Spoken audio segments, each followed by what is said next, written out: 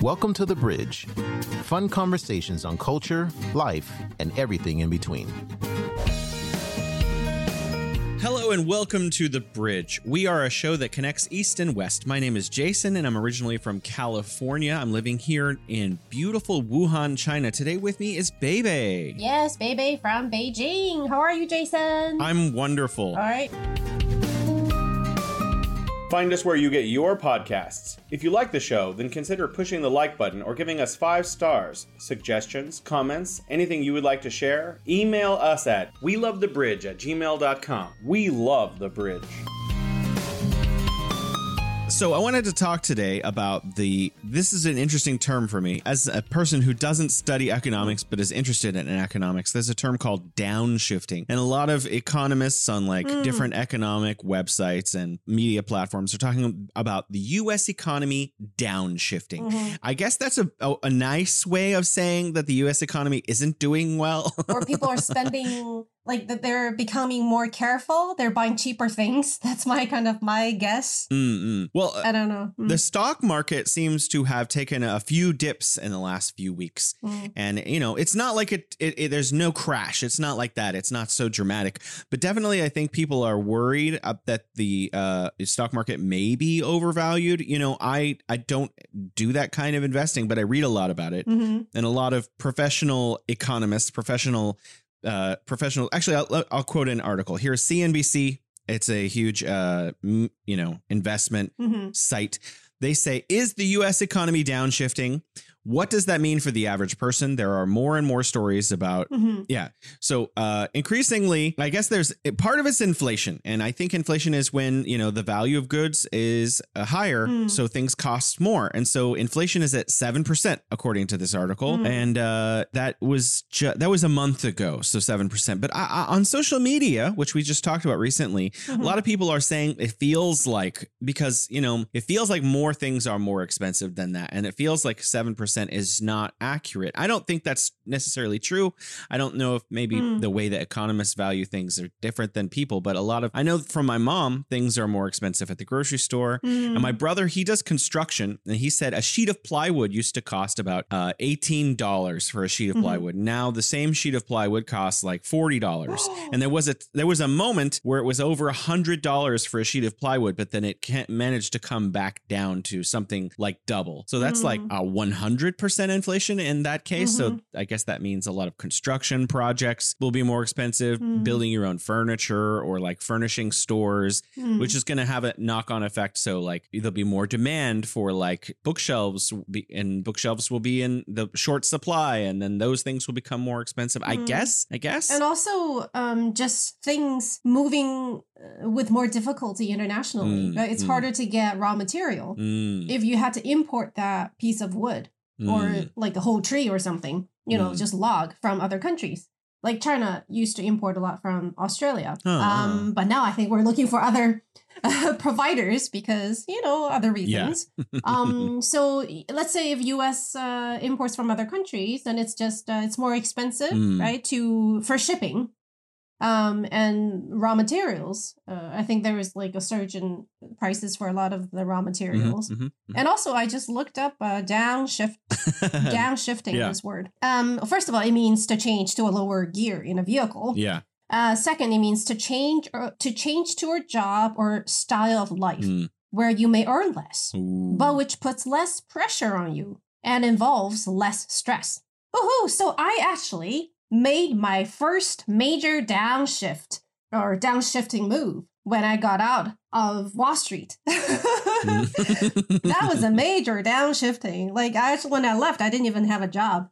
But I just had enough of that place. I don't mind the place. It's what exactly did you do? Were you cold calling people and selling stocks? What kind of things were you?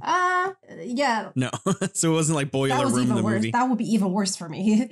I was doing risk management for a consulting firm. So our clients were banks. Wow. I don't really remember anything useful from the time that I worked there, but that's basically what we did. So it's just numbers.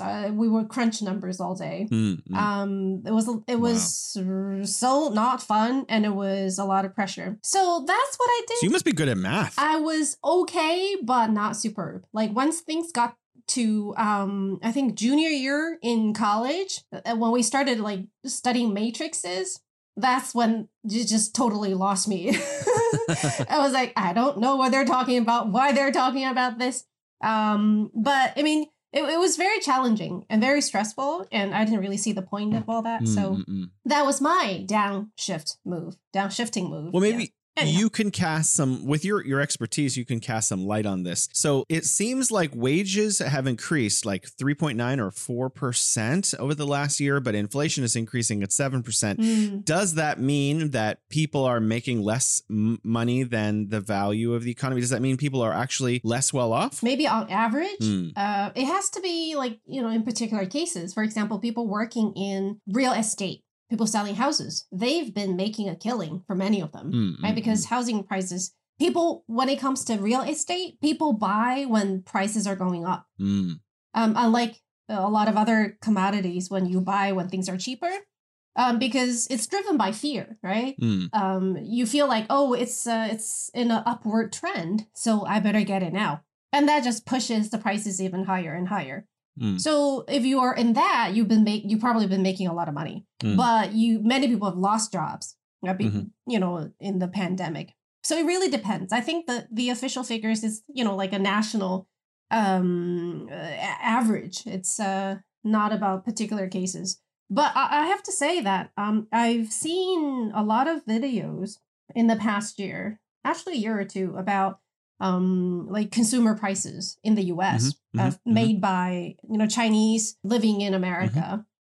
Because at least for us, I lived there for many years. Things were pretty cheap.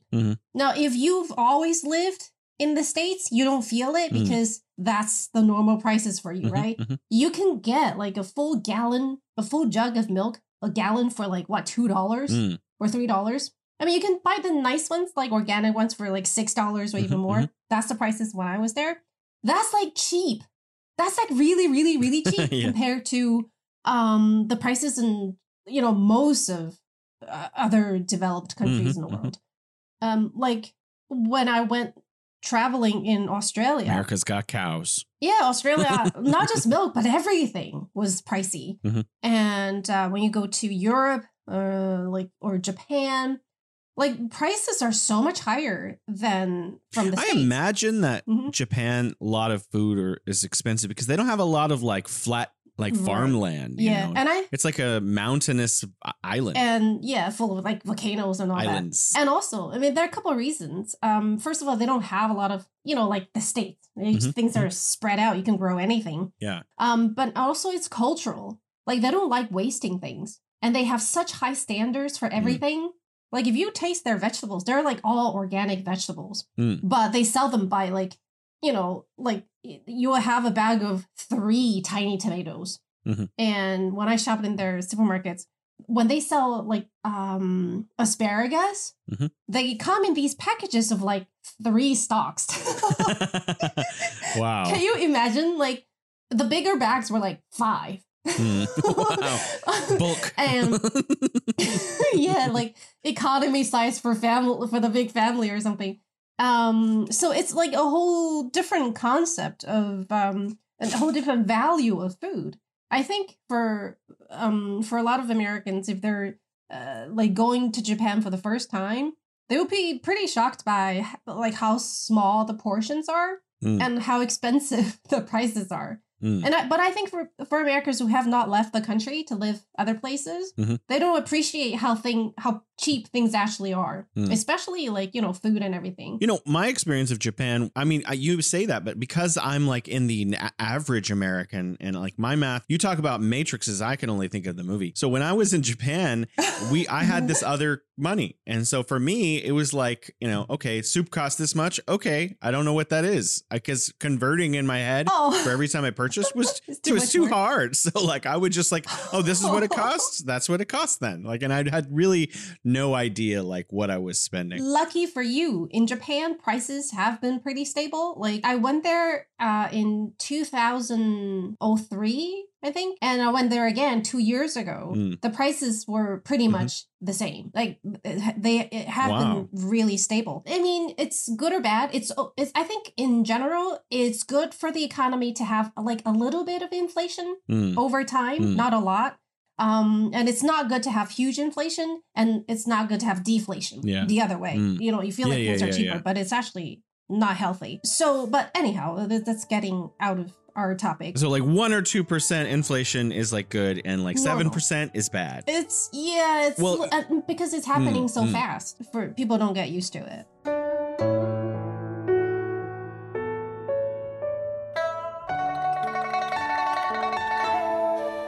Minimum wage has not really gone up in like decades, really. It's just incrementally, and it's not keeping up with, you know, inflation at only 1 or 2%. So when it hits 7%, I know a lot of people were already struggling in America. Homelessness is at an all-time high, and like people can see that because even the news is beginning to have to cover the reality that there's way more homeless people living in a lot of major city centers around the country. And there was some help during the pandemic to not allow people who, well, I guess it's help for some. There was help to not allow landlords to expel their tenants for a certain period of time, but that has passed, and now people are back out on the streets that can't afford to pay their rent. And I think people are generally feeling squeezed. Like, we can talk about what the economics of it is a lot, but I think most people don't understand that, including me. We don't really get like all of the numbers and figures and all of this terminology that we'd have to learn to like filter through it. But people feel the pressure of the economy. People feel that they're not working, that they're not making enough money from working, and that their bills are very high, and that the banks are squeezing them. I mean, if you put money into the bank and you have enough money to make interest, you make what, 1 or 2%. And that's it. That's all you can make. It's pretty much nothing. Yeah. People's credit cards, if they have a good interest rate, they're paying 5 or 6 or 7%. And most people are paying something like 15 or 16 or 17%. The interest rates on student loans can be as high as 6 or 7%. So like, people can't make as much money as banks and the system takes from them, on top of the fact that a lot of people are in low income jobs. So maybe the average or the median for income may be high, like $69,000 a year, but most people don't make that by and large. The vast majority of people are way under that because some people are making billions of dollars and offsetting that figure a lot. And I read a series of articles recently have been in the news about how older Americans, especially when they have enough money, are just leaving America. No, I don't think this is more than half. I don't there's just a minority of people. The reason I think it's interesting is because America has a self-image, you know, that the people think, oh, people come to America for affluence.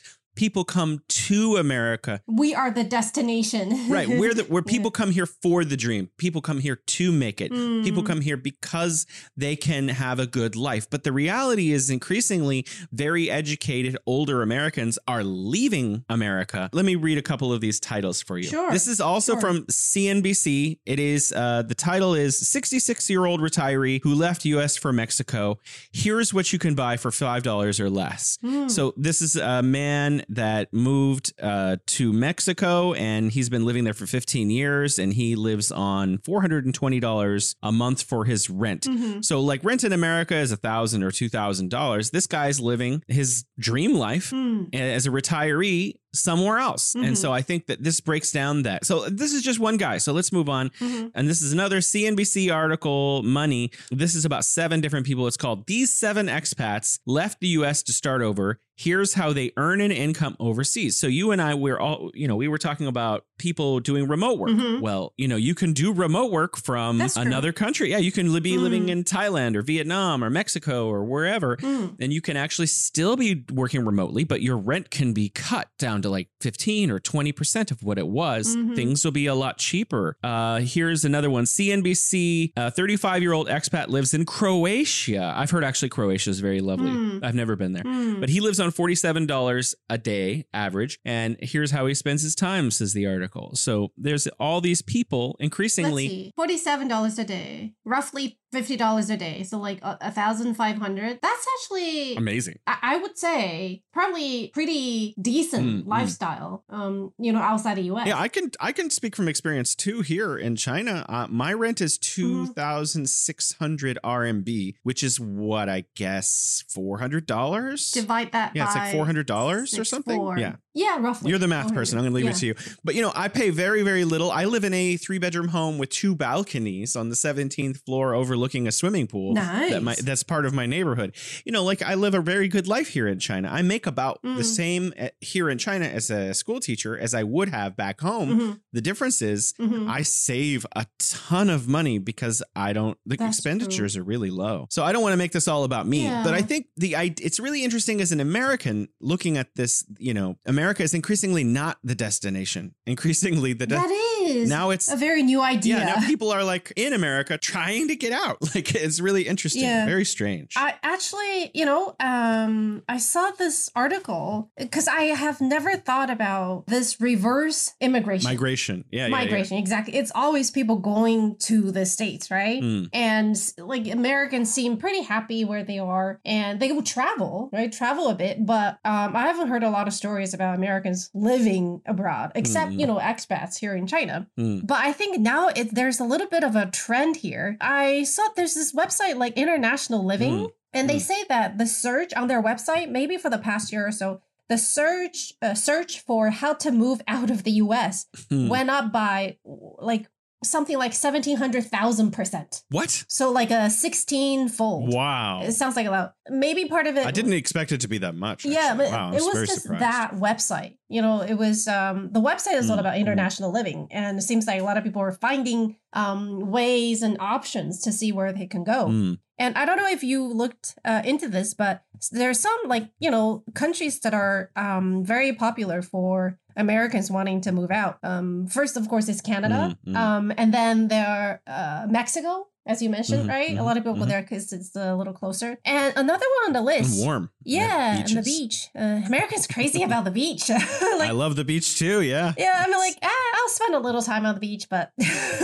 and also, did you expect Ecuador to be on top of the list? I mean, I don't know much about Ecuador, but I didn't expect it. No one ever expects Ecuador. I went for, a couple websites and it's actually on top of their list. Wow. So, and also, of course, parts of Asia and Europe. And it's just an interesting thought. A lot of people never thought of. People are actually looking to move out of the US and finding other options. And I think it's a good thing. Not just that it might make a difference for these individuals, searching for a better life, right? Just like when people move to the US to search for a better life.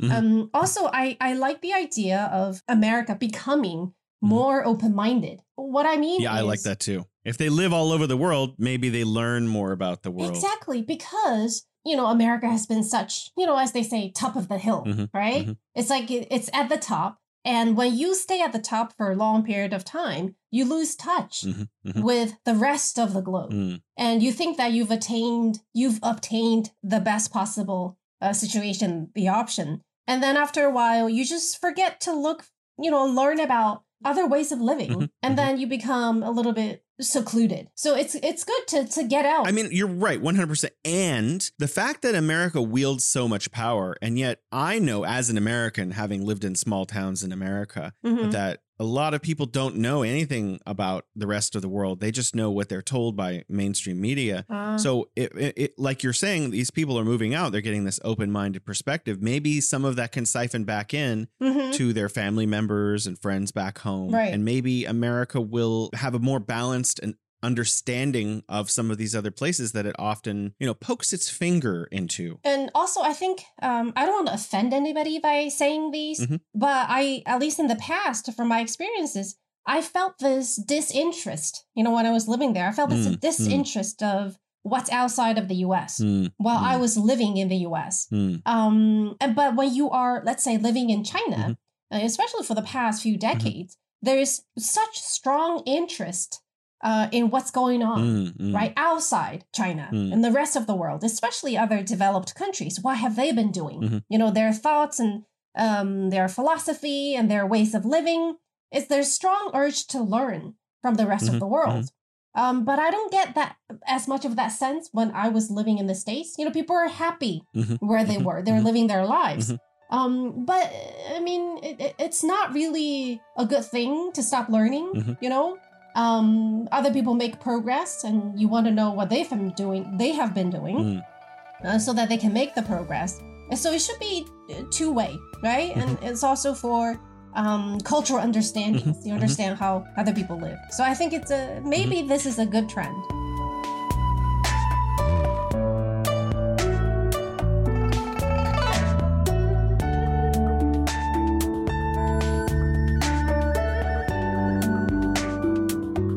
You know, I have one more article I'd like to share, and this is a little bit more pertinent to you. This is from the Global Times, and I've read several other articles like it, so it's just representative. It's called, or the title is, Nearly 90% of all Chinese students return home after studying abroad. So instead of spending a couple more years working, people are just turning around and coming straight back. And I think that's really interesting because a lot of Americans think, oh, wow, Chinese people, they come here to America and then they never want to leave. And that's just not true. Like that, firstly, 90%, this is when they finish school. Then I guess, again, there are like other percentages later that after they get a couple of years experience working, they are also returning back to China, because China is now like, what was it? 8.1% growth for 2021. So the GDP growth and that was already after it had increased by like 21% because of, you know, it was reversing the effects of the pandemic from the year before. Right. So China is year on year, like no one would have expected this. A few years ago, they were thinking, oh, we're going to downshift to like 5.6% interest down from 6. But that's not what happened. What ended up happening is the Chinese economy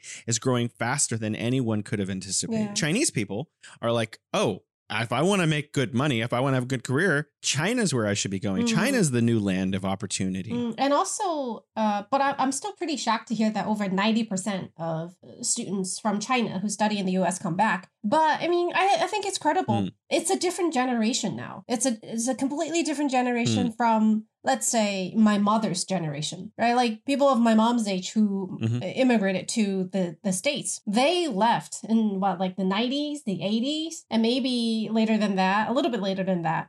And the sceneries at that time were very different, right? Economy wise. Nowadays, I have to say, the kids growing up, like say, they go study abroad when they're like 18, 19, 20, or like, you know, early 20s. They've lived very good lives here in China. And they don't really see a economic like differences in economic standards between the US and the States. Especially if they're from like major cities like Beijing and China. Maybe they even downgrade a little bit. You know? I love, in an argument between someone from Beijing and someone from Shanghai, I always think, oh yeah, Beijing is way better. But actually the truth is Shanghai is amazing. It is beautiful. Like I try to always defend Beijing instead of Shanghai, but like Shanghai is really quite Beijing, lovely. you get emotionally attached to it. You know, it has its own sense of presence, right? Yeah. But Shanghai is just, I guess, shiny, right? And exciting. Yeah, it's very much like you would expect, I don't know, like London or New York or it's like New York City. It's these really big, beautiful, futuristic cities where everyone's wearing like posh clothing and like shiny shoes and like their BMWs and Mercedes everywhere. You do need more money though. If you want to live a decent life in Shanghai, you do need more money. In Beijing I mean, money helps, but not as obvious. No, actually, but it's interesting. Beijing, you know, people, I think there's more wealth in Beijing. I don't know the statistics, but I do know this statistic. As of like a year and a half ago, Beijing has more billionaires than New York City. In fact, has the most amount of billionaires of anywhere in the entire world. So I don't know, like the average Beijinger like seems to just wear like a big puffy coat in the winter. And so it gets made fun of because it's not as fashionable as Shanghai. But you have to remember, Beijing gets to like minus 20 degrees. Like fashion is, you're not thinking fashion, you're thinking here. Survive. Exactly.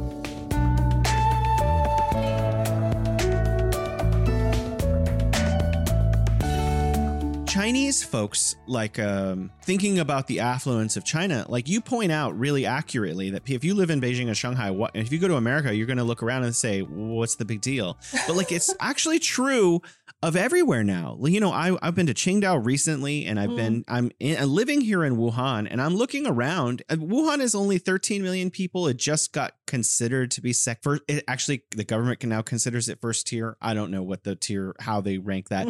But like when I go around, like even my wife's hometown of Yantai a few years ago got this super mall, and like it's all way more advanced, and every city has these high speed trains and like subway systems, and like you have all this really high tech. You can get food delivered to your home. We've talked about all this stuff many times, many episodes.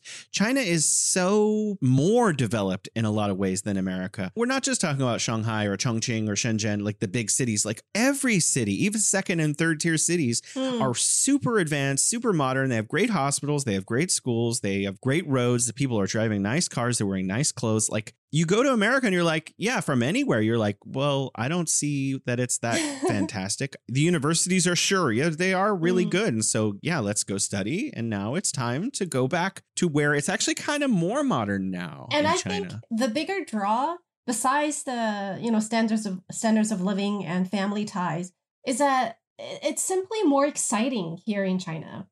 Now, if you are looking for somewhere calm, there are people who they don't want so much social contact, or they want someone with more places of natural scenery, like more parks or less people, right? Then I think maybe they prefer to stay in a lot of the places in the US, maybe some not small in major town cities. Yeah, but for the younger generation, like they want excitement, and not everybody gets to stay in New York, right? So I think that's one of the reasons why I wanted to come back to Beijing. And I'm not even like a very social person, but I'm not a really social person, but I like to live at places where you do see people, you know. I do too, actually. I really enjoy it. Yeah, it's like when I go visit my mom, I love her to death, and I actually think her hometown is really cute. It's called Oakdale. It's also, I feel alone. You know, I'm walking down the street and there's no one on the street. You know, no one. I mean, there are cars going by, but like there's no one walking around. There's nowhere to go. There's no like focal point. Right. You know, like when you're in any one of these Chinese cities, there's like multiple different neighborhoods. When you're walking around, there's like dozens or hundreds of other people all like walking around smiling with their friends and family, having a good time. And you're like, you're right. It's very exciting. I want to add one more thing. Sure. That's fear of criminality. Like, you know, I was reading the statistics on several different websites a couple days ago. And in some categories of like, you know, violent criminality, America is like 11 times worse than China. In gun violence, it's hundreds of times because there's just no guns. But like, you know, being robbed on the street, it's like 3 times more. Being attacked, it's like 7 times more. Like when you're in China, like you get this feeling of just calmness from the fact that you don't ever feel in danger. When I'm in America, you know, I don't always feel like I'm in danger, but like if I'm in sometimes of the night or in some parts of the city, I feel uncomfortable. And I have been robbed at gunpoint. I've had cars stolen from me. I've had, you know, other cars broken into, and America is a dangerous place. It is. And so that's not good advertisement. No, America's got very nice things. It's got a lot of very nice, rich national parks. And, you know, I'm not trying to dog on America. You have to look at the reality of the situation. People are not as well off as they once were. And now that's contributing to an increase in violent criminality. That's true. That's definitely true. See, when you mention, you know, safety and criminality, well, what's the word? Like crimes and stuff. Yes. That's not really something like I think about. Like I just don't really think about things like this because I guess the occasions don't present themselves. When you were living in New York, you didn't worry about crime? Well, I was so stressed out from work that I don't think I worried about crime. Just like, take my wallet. More immediate. I'm too busy. And also, that's very funny. But I was actually, you know, I was stuck in office most of the time. And by the time I got out, you know, you go straight into the subway. And I was so down and depressed that Like, I didn't really think of it. And I was, I mean, there were places that I was told I should just not go to, right? So I didn't really venture into those places. But otherwise, I've seen some things, but I tried to stay away. So, but I think maybe things have gotten a little bit crazier over the past 10 years that I haven't been there, especially the past 2 years. I mean, it has a lot to do with the economy and all. But I felt pretty safe when I was living in the States. But maybe I was just naive. I'm not too sure. But here, I do feel very safe. Yeah. You know, I was in San Francisco one time, and this wasn't like really terrible. I guess it maybe was for this lady, but I was walking, you know, they say don't go to some neighborhoods, but I was in a really nice neighborhood. You know, I was near Union Square. Union Square is like the shopping center heart of San Francisco, where there's this huge pillar with like a goddess or something on the top of it. And on every side of it, there are all these really expensive shops and stuff, Banana Republic kind of shops and all these big brands. I saw this lady, like some young man, I guess he looked about 20. He took her purse and he's running down the street and she's like, someone stop him. And everyone's reaction, I was across the street, so I'm kind of like free from having to jump over there.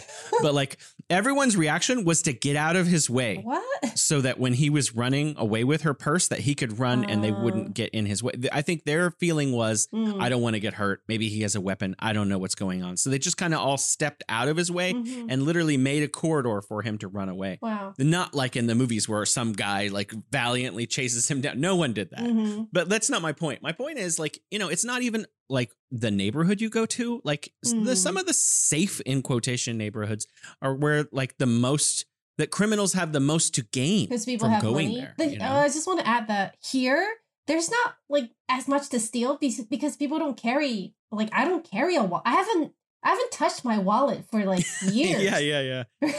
And the phone? You just use your phone for everything. And you can't crack that anymore because you have a fingerprint. And also because people use their phone so incessantly, right? Like we're always looking at our cell phones. So it's a bit hard to steal. It's not like it's in your pocket, you know, for like hours. And like it's in your hand. And it's just harder to steal. I mean, I almost quote unquote feel bad for like thieves and pickpockets because they don't have money to steal. Wow. Right. And cell phones, people guard them so. I feel bad for like, criminals. That's great. they're quote unquote. There's just no opportunities. And people here, I don't think it's a great jewelry wearing country in general. Like people don't really flaunt their wealth that way. Well, there's this phrase by, I think it's Lao Tzu in Tao Te Ching, where he says that if you need to keep the jade under your clothes. So people don't see it. So like, yeah, exactly. So I know a lot of people who do wear jade. They wear like jade necklaces and stuff that, you know, that's not that expensive. They're only a few thousand RMB or whatever, but actually they wear them under their sweater or their shirt. So it's not outside for people to see that you're wearing this piece of jewelry. It's actually hidden away. Kind of. And also like diamond rings in the States. And married women, most of them, right, would wear a wedding ring and also a diamond ring, an engagement ring. But here, you don't really see a lot of people wearing diamond rings. But at work, I found out that most of my married coworkers, the ladies, they do have diamond rings. Yeah. Like they got one when they get engaged. They just don't wear it. Yeah, my wife has the same thing. I got her a diamond ring and she has it locked away in a safe. She never wears it. Never. Well, never. And also it's because I think it's just uncomfortable. Maybe you do get used to it. But you know, there's the fear of losing it. And I think there's a mentality of saving things that are valuable. And that mentality is a little bit stronger here in China. And I think that ties into, maybe we can bring this back to we can bring it back to our topic.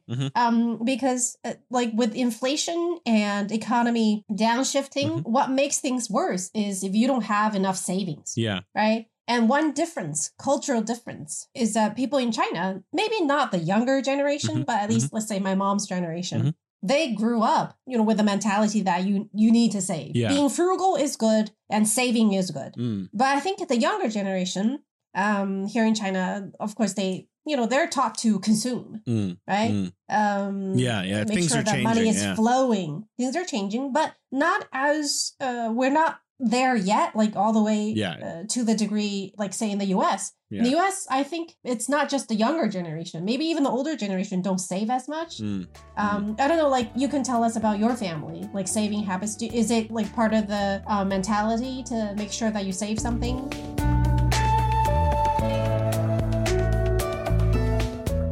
It is for me. Like, you know, I have 3 brothers where all of us are completely different. But, you know, there's a big debate in America amongst people, the haves and have-nots. And oftentimes people in this debate argue about, this is the cliche from a couple years ago, like avocado toast. So there's this accusation by people who are better off that the people who are worse off are spending their money frivolously. And the people who are worse off are saying, no, we can't save. We have to spend our paycheck to paycheck to survive. And so like you end up with the wealthier class, the wealthier people who do have saving, thinking and having this discourse within their own class and circle that people who are less well off are just not good at saving their money.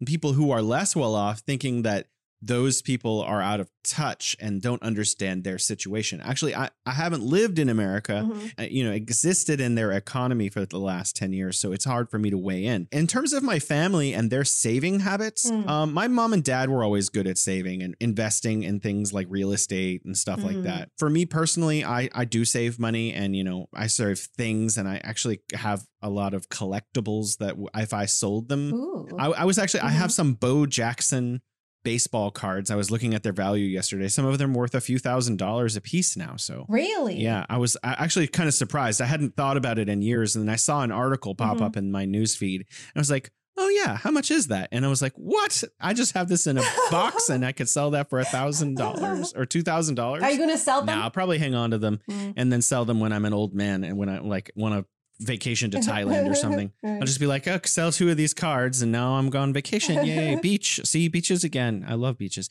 But you know, I think that's a nice thought. In America, I think it is, we keep as people around the world reading that Americans don't have enough money. More than half of Americans, if they needed $1,000 because of an emergency, wouldn't be able to raise that $1,000 to meet that emergency.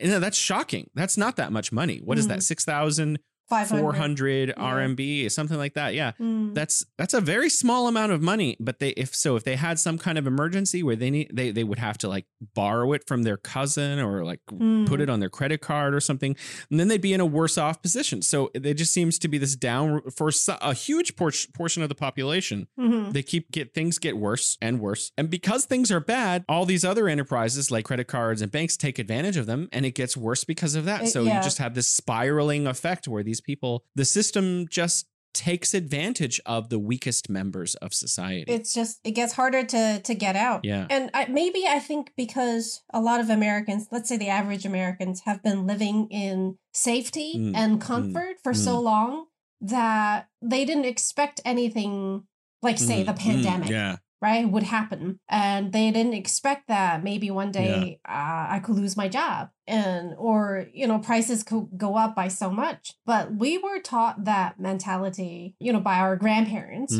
and our parents.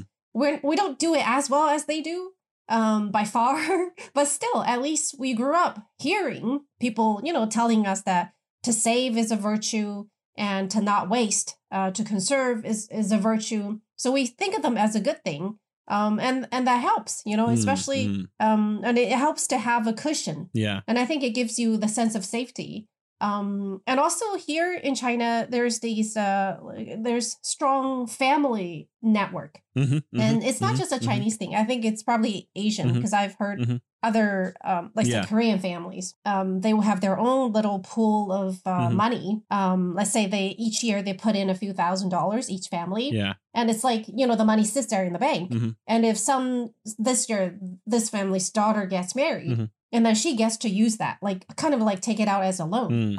Or, you know, that year the other kid goes to college and they can use that as a loan. It's like a, you know, family circle loan instead of getting it from a bank. Yeah. So, I don't know if there's, you know, as much of such things in the US. This is to sidetrack us. So you please bring us back on track. You seem to be really good at that today.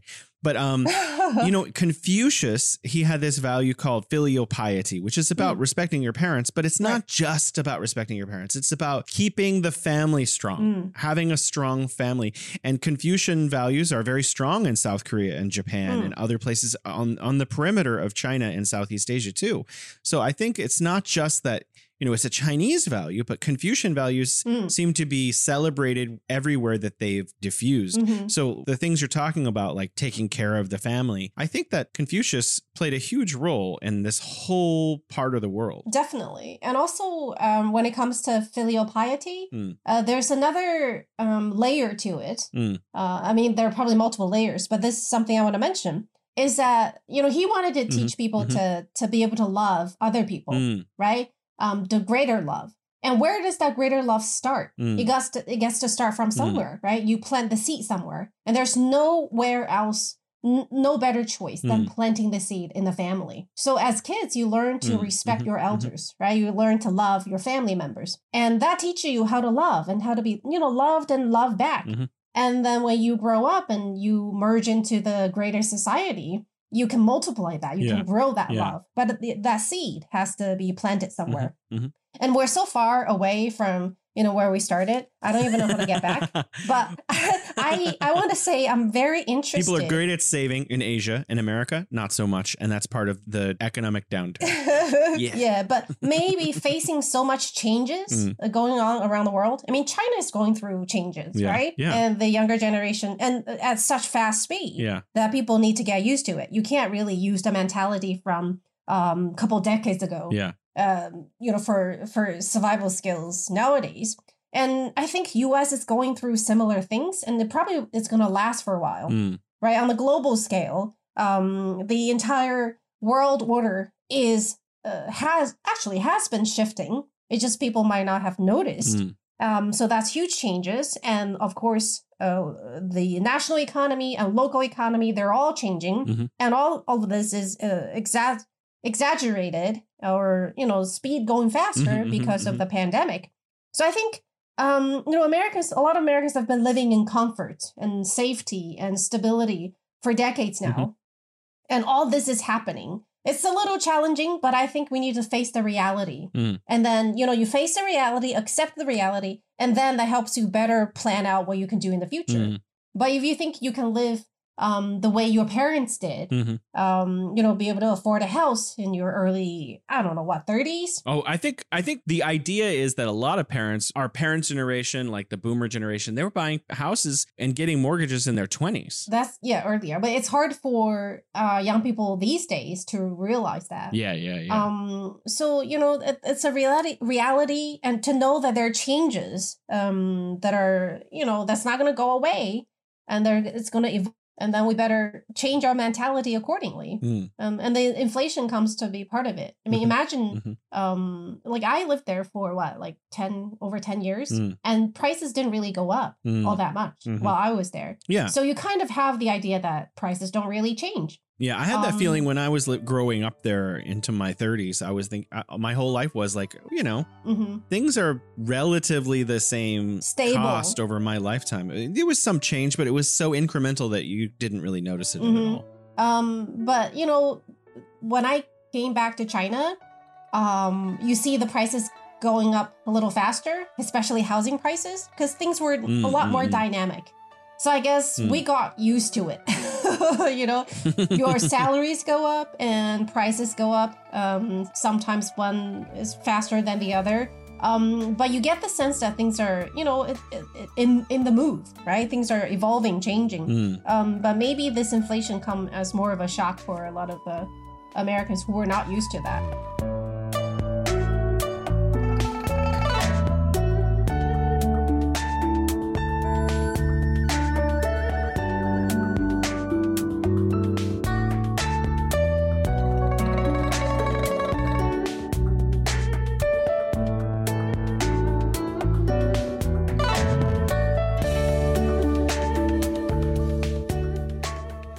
Keep mentioning the pandemic, but there's the pandemic, the fact that, people lost a couple years of work on top of the fact that you have inflation now, on top of the fact that people were losing their homes. So, I mean, if you don't have, so if you're homeless in America, that makes it really difficult to get a job, obviously. Firstly, number one, your hygiene is not as good as it could be. You might not have access to the same wardrobe that you once have. You may have lost a lot of that. You don't have an address to put down on an application. So when you go in to try to get a job at even some place like, the bottom, McDonald's or something, like you can't just put an address down for where you live because you don't have an address. So like when things get disproportionately out of control for you, then it's hard to come back. It gets harder and harder and harder to climb your way back up. That's true. And one difference here in China is that, you will go live with a relative. Yeah, exactly. Of course, you will go live with your parents first. That's like the natural option. I don't think people even think twice about it. Yeah. But maybe that's a harder decision for a lot of Americans because they're just, when they are an adult, they're out. You go visit a few times. I think that is a trend now. Yeah. There's a trend now to, it used to be, oh, ha, you live in your mom's house. Now it's like, yeah, of course I live in my mom's house. Look at the economy. You want to pay for my rent? So many people, statistically, many more people are living with their family now than before. Coming from a Chinese, it might not be a bad thing. It could be an opportunity for families to reconnect. Yeah, and also just... it might get a little annoying to live with your parents. If your rent stops, imagine how much more you're going to be able to save. So if you have a job... Hundreds of thousands of dollars. I don't know about hundreds of thousands. But if you work at a job where you make minimum wage, you're not going to be able to save hundreds of thousands. But you're certainly going to be able to save more by living with your parents. Yeah, I think, that's just like common sense for Chinese people. I don't know. Maybe it's harder for a lot of Americans who are used to their own independence, I am looking at this article about Americans moving abroad and some of the choices in 2015. Well, this is, it's been a few years, but in 2015, the most popular countries for expats of all nations to move to, including Americans, number 1 is Ecuador. Wow. Number 2, Mexico. Number 3, Malta. Number 4, Singapore. I'm surprised. Yeah, and then Luxembourg, New Zealand, Thailand, Panama, Canada, Australia. Ecuador. And more are moving out of the United States. Some say 4 million in 2020, some say 10 million. Wow. But, maybe they don't know the exact numbers. If it's 10 million, that's like 3% of the entire country. That's amazing. Maybe I don't know. It depends on where you get your data. It could be rather different. And then some people are moving out of the US for tax reasons. If you have a lot of money, there are places where you don't have to pay as much tax, like Luxembourg and Qatar, Romania. I don't think that applies to me. Nah, not really. See, this is the freedom of not having a lot of asset. You don't have to think about how to manage them. Imagine people who have like billions of dollars. Every day they wake up, they'll have to think, how shall I invest my money? If I don't invest them, I'm losing money. Yeah. We're not losing much by not doing anything, Jason. We're Well, I have a lot of savings, like we mentioned. I put mine in CDs, just because, like, in China? I'm not in Chinese banks. I just put it in there and like, oh, you're going to get this much percent. Then I don't have to think about that money until like whenever that CD ends. Do I want to put it back into a CD or something?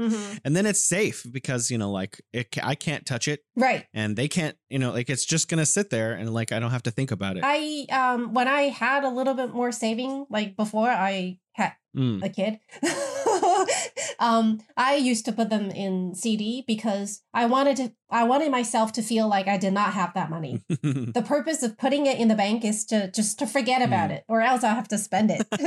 But anyhow, today's topic was kind of new for me because I never thought about, there are a lot of Americans moving out of the US. Well, I have a question for you. Sure. Like in terms of like Chinese living abroad, like oftentimes as an American, I think of America, but there must be a lot of other destinations that Chinese go. Like I've heard a lot of Chinese people move to Africa now for business. For business, yeah. So I'm wondering if you could help enlighten myself and our listeners as to some of the places that you think Chinese people might be found. Like not just people who've been there for 3 generations, but people who are still Chinese citizens. And where do they move for a few years or longer? You know what? I think everywhere. Everywhere. And people, working in Africa or other places, you've heard of the Belt and Road Initiative, right? Yeah. So along the Belt and Road initiative, there are, like over at least over 100 countries, who are involved in this initiative. And there are a lot of projects going on in those countries. you need teams, right, from China. Maybe not all the workers, but people to oversee the projects and managers and I suppose even workers to actually go there. So on TikTok, sometimes I see people not just traveling around, but they actually live in those countries for a few years. And I think it's great. Sometimes social network can be great because it's an eye-opener. It shows me that people are not just going to, let's say, the United States or Australia, but actually all over the world. Like, a few weeks ago when there was this huge earthquake in Tonga? Oh, it was not an earthquake. It was a volcano eruption. I'm sorry. Yeah. I do remember hearing about a volcano. Yeah. Yeah. And, when I read news regarding that, there are Chinese communities living there. Doing business. So I think, a lot of Chinese are pretty good at looking out for business opportunities all over the place. We just don't hear about it as much. So I guess we're everywhere. But, I guess I imagine in all of those cases, those folks are coming back. So like what's interesting is like what our topic is, a lot of these are retirees or people that, were remote working. They're actually looking to settle down. I think the word expat refers to people who intend to come back. So we're talking about with the Chinese in Africa, they're expats. But I think for the men and women that we're talking about who've moved to Mexico and Ecuador to live there permanently, they're actually immigrants. They're moving there. So that's a bit of a difference. And I think that, for me, I hope that I can stay in China for the rest of my life, which actually doesn't make me an expat. It makes me an immigrant. I see. Or at least I'm hoping that China lets me become an immigrant. You can apply for a green card too. Yeah, I've applied. I was supposed to find out in this month, but now because of paperwork, they're actually going to let me know in June. So I'm still sitting around. Good luck, Jason. Thank you. I'm hoping a lot. We did all the paperwork meticulously and we gave them all the forms that they asked for. And we went back a couple times to the department, but it's a very arduous process. Yeah. Well, same, right? For if you want to get a green card for the US, you really want to do this thing because all the paperwork, I think would scare everybody. Yeah.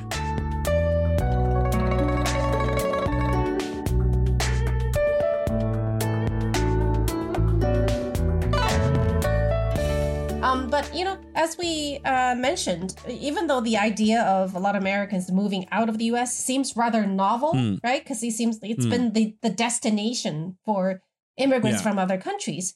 It might not be a bad thing. Hopefully, it will lead to more cultural exchanges, right? Yeah, I hope so, too. Yeah, as like a window for more families, their relatives living still in the States to get to know the rest of the world. China is not scary. For people who only get to know China from major news sites, what they say could be very, very misleading. So, well, I think, we talk about this a lot. The purpose of these mainstream media is not to inform, it's to sell commercial space. So what they need is like outlandish headlines that grab you and they get gotcha questions and stuff. So like they're not actually trying to inform as much as keep people paying attention. Oftentimes fear is a way to do that. So right. And also I hope go ahead. I was thinking for a lot of Americans who have never thought about living or moving to another country, even just temporarily, for a few years, maybe not just for life. And maybe you could think about it, right? Why not? It might not be as scary as you thought. And as Jason found all these articles online, I guess anyone can Google and see the places where Americans can immigrate to, right? There are so many other choices besides Mexico, and how much does it cost? Maybe it'll be affordable. And for people who can do like freelancers, right? Who can work remotely, you have the freedom. Yeah. You have the world at your disposal. Exactly. You just have to work out the details like visas and stuff like that. So, well, some countries it's a great option. You can live for months at a time as an American and as a Chinese person. It depends on which country you're going to. So yeah, right. You just have to do your homework. It's always a great privilege and wonderful to speak with you, Bebe. And I hope our listeners continue to feel that way and continue to join us on the program. Yeah. We're out of time. Hopefully we can, this episode can offer some of our listeners new thoughts. New insight. If you do actually, new insight, a new door for a greater future. All right. Well, thank you, Jason. Thank you. And thank you, our listeners. We'll see you next time. Bye bye.